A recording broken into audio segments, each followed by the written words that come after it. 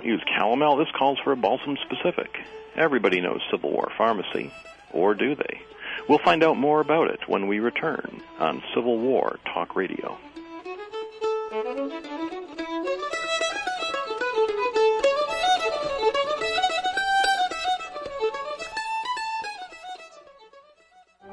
On Sound Authors, you can expect the unexpected. Kent Gustafson, Ph.D., author, publisher, professional musician, and now talk radio show host, will not only entertain you, but with new books and guest authors from around the world, will interview talented independent musicians showcasing their fresh new music. Plan to join Dr. Kent and friends each Friday morning at 10 a.m. Pacific, 1 p.m. Eastern, on World Talk Radio Studio A. Sound Authors, where authors sound off.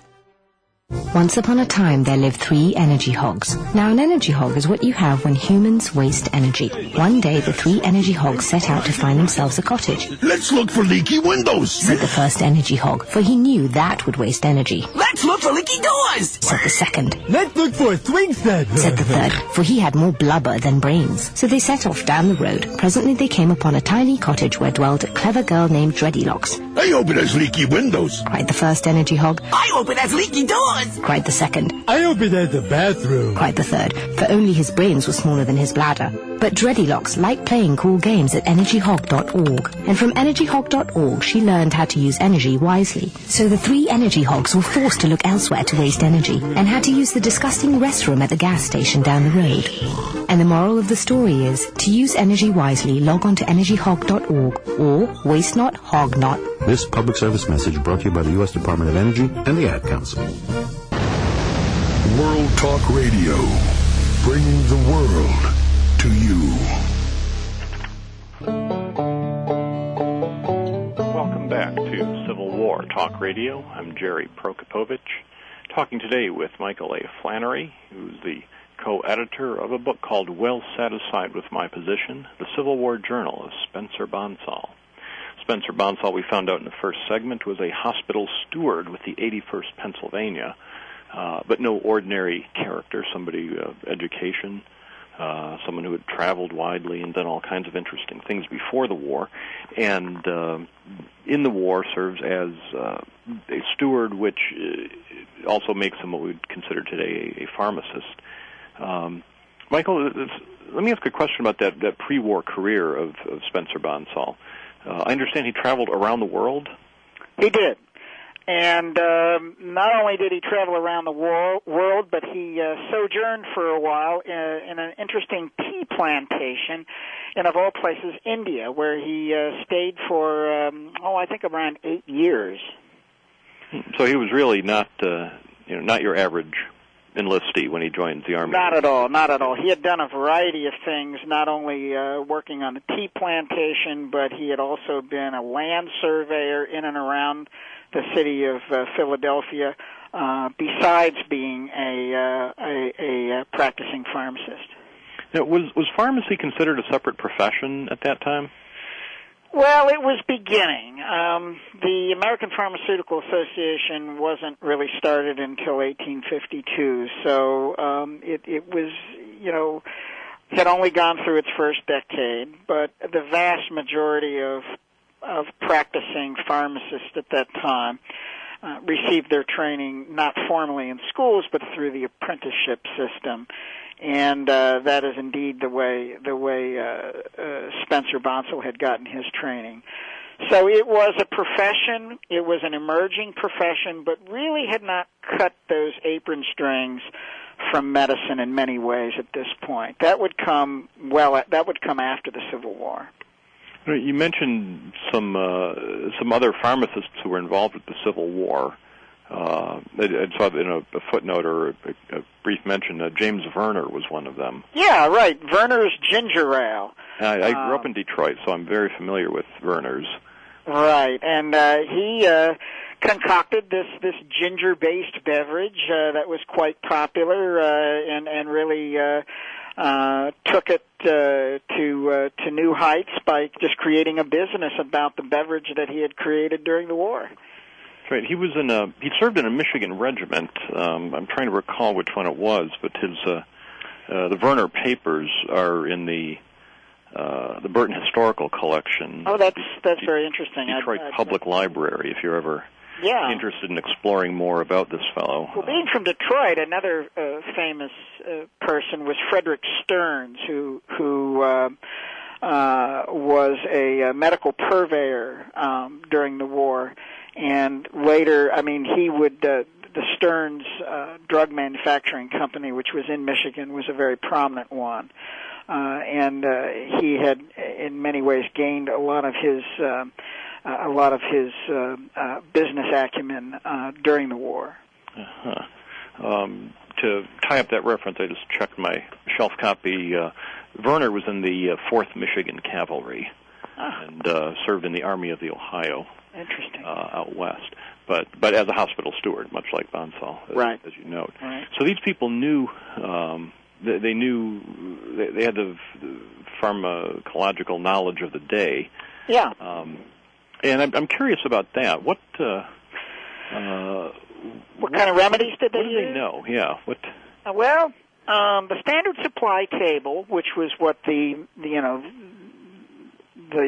hospital steward not only had at his disposal, but what he was responsible for maintaining and keeping stocked, was full of a variety of different remedies.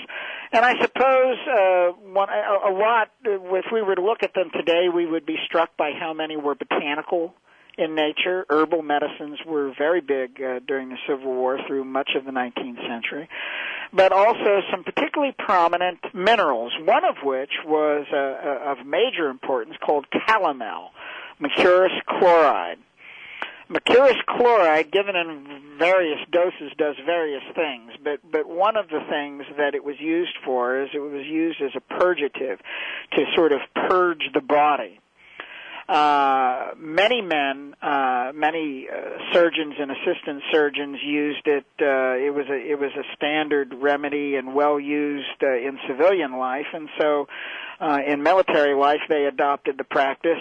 However, there was concerns about the abuse of calomel because it's very caustic. It's a toxic substance, and can cause some rather untoward effects when taken over long periods of time or when given in particularly high dosages.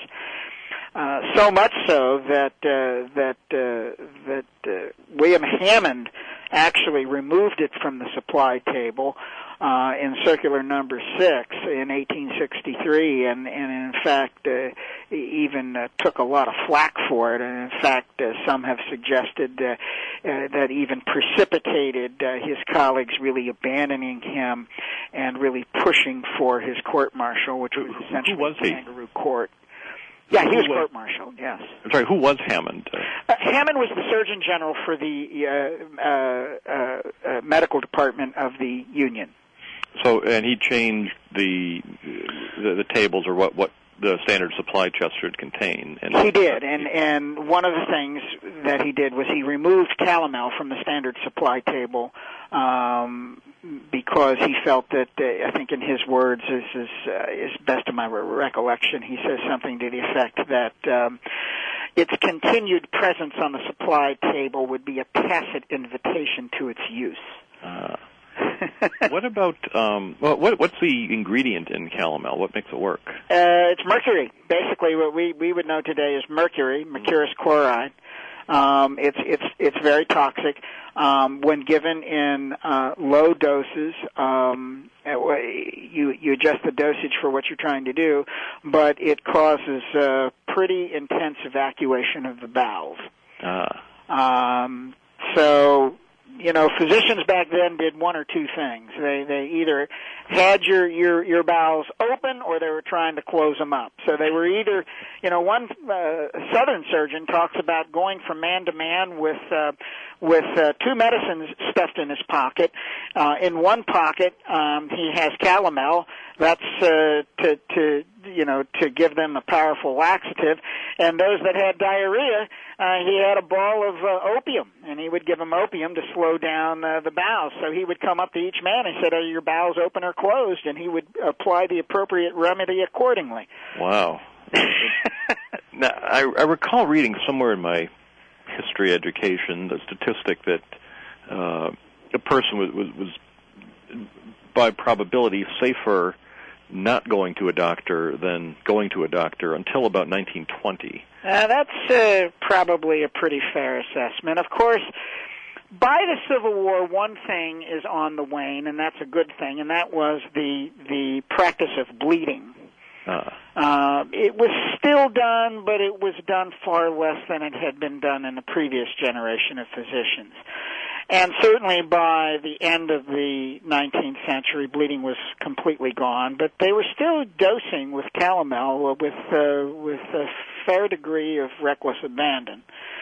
That would, of course, change around the turn of the century. And, of course, eventually, as we would get in the last quarter of the 19th century, germ theory of medicine and some of the antibiotic agents of the 20th century, of course, all that would change. Yeah, I've just finished a book about Abraham Lincoln that I'm endlessly flogging to our listeners here. Did Lincoln Own Slaves is the title. And one thing I came across in researching that was the fact that Lincoln occasionally took blue mass pills. Yeah, that would be basically what I'm talking about when we're talking about calomel. That was just the name for the same name. It was just another form of it, yes. So he was poisoning himself with mercury. Yeah, but that was the remedy of the day. I mean, it was felt that it purged the body, it removed the toxins, and the toxicity of this compound was understood, but not well appreciated. I think it was James Henry Hammond, the Southern politician, who, if people know about him, he's the one who coined the phrase "cotton is king." He left a journal that Drew Faust, who's now the president at Harvard, edited years ago, and I actually wrote a biography of him, is what it was. And I recall reading that biography, and he dosed himself daily with that with calomel until he had a successful evacuation. Yeah, believing that was the key to health until it finally killed him. That's true. Another person who received regular doses of calomel was Andrew Jackson. So his temper may have had something to do with it. I'm sure it didn't lift his spirits. So. Wow. Well, one reason why I'm pursuing this is you have another book that I have not been able to get a copy of, but titled "The Civil War Pharmacy." Is that correct? Yes. What's in that book? Oh, well, that's really a one volume go-to source for all things relative to pharmacy during the war, professional practice during the war, how the purveyor system was organized and established, and how it operated both north and south. I have the standard supply tables for field and hospital for the north and south. I have the major remedies that were used and what they were used for and why, and a discussion of the various dosage forms. So I like to think it's a fairly complete treatment of the whole issue of not only pharmacy per se, but also the medicines that were compounded and administered during the Civil War. Is that book available? Yeah, it is available. It was published by Pharmaceutical Products Press, which was an imprint of Hayworth Press, which I believe recently has been sold to Francis and Taylor.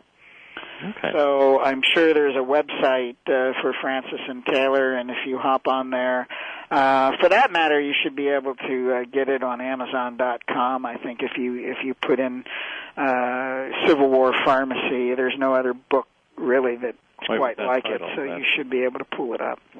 Well, as I was reading the Journal of Spencer Bonsall, which is published by Southern Illinois University Press, of course, in the back it mentions your other publications in Civil War Pharmacy. Is there one question that I was always asked when I worked in a museum, if I was ever talking about the Civil War and casualties, the students, especially the young boys, would be full of questions about guns and killing and all the things that fascinate them. And amputations, of course, comes right to the head of the list of things the 8-year-old boy wants to ask about. Did they have? How widely used were anesthetics? Well, let's, if you don't mind, let me back up on your question there a little bit, because it does relate to amputations, and I think it's worth talking about just a bit. Let's do that. When we think about healthcare during the Civil War, in fact, one of the reasons I wrote Civil War Pharmacy is I think in the popular imagination, if there's a popular image of Civil War medicine, the first thing that pops into most people's heads are, bloodied surgeons standing around, moaning, groaning, soldiers with arms and legs being lopped off as fast as they could possibly do it. Usually in grotesque, unsanitary conditions, with the men biting on a rope after being well doused with about the most powerful whiskey they could find. I think that's a popular image. It's the image that I right. had. Yeah. In fact, the big killer of the Civil War was not battlefield injury. The big killer during the Civil War was disease. And the big disease that killed most of the men was dysentery. More men died of dysentery than ever died of a battlefield injury. And in fact, statistically speaking, if an average soldier would contemplate his mortality, statistically speaking, he had about twice the likelihood of dying of a camp disease than he did of a battlefield injury. By things like dysentery, things like malarial fever, even things like measles, which we don't think of as a great killer, was a great debilitator during the war. There's a great book on that by Paul Steiner called Disease in the Civil War. It's an old book. It's been out since the 50s, but or maybe early 60s. I'm not sure which. But it's a great book. But the real story, the medical story of the Civil War, is the story of surgeons and assistant surgeons combating ever-present disease on both sides of the conflict. Now, related to when they did do amputations, they did have anesthesias. Now, we know that anesthetic agents were employed in the Civil War. One of the major manufacturers of anesthetic agents during the war was Dr. Edward R. Squibb of Squibb fame. He had a chemical plant in Brooklyn, New York. Now, the general anesthetic of choice during the Civil War was chloroform. About 76% of all of the recorded general anesthetics that were administered during the war were chloroform induced. And the reason they were chloroform induced rather than the earlier and more popular ether was that ether was extremely flammable. So you can imagine a field hospital or a unit that was near the front, a stray shell or something that would hit near the hospital could actually send up half the unit. So they definitely preferred the anesthetic agent of preference was chloroform. But one of the things that happened in terms of general anesthesia is that I think we know a record of about 9,500 to 9,700 recorded cases of general anesthesia being used. Now, we know far, far more were used than that. These are just the ones that we actually have the case studies for. But anyway, of those roughly 9,500 to 9,700 cases of general anesthesia being used, there was only 30-some-odd deaths. Really? That was going to be my next question. How safe was that? Well, and that's the point. The Civil War really settled the question of the safety of general anesthesia, and really after that war, made anesthesia a basic general standard of care. Before that, there were some questions about its safety, about dosage. Quite frankly, there were even questions, clergy had questions about whether or not it was God's will for us to have pain. These were questions that were largely settled by the large-scale administration of general anesthetic agents due to the war. And we came out of that war with general anesthesia being generally accepted. Of course, the first time general anesthesia was used was probably Crawford Long in Georgia, but he never wrote it up. So the first official case was the dramatic removal of a tumor from a man's neck at Mass General Hospital on October the 16th, 1846. We're going to take another short break, but this is a fascinating subject. We'll come back and talk more about Civil War medicine in general and hospital steward Spencer Bonsall in particular with our guest today, Michael Flannery. We'll be back in just a moment on Civil War Talk Radio.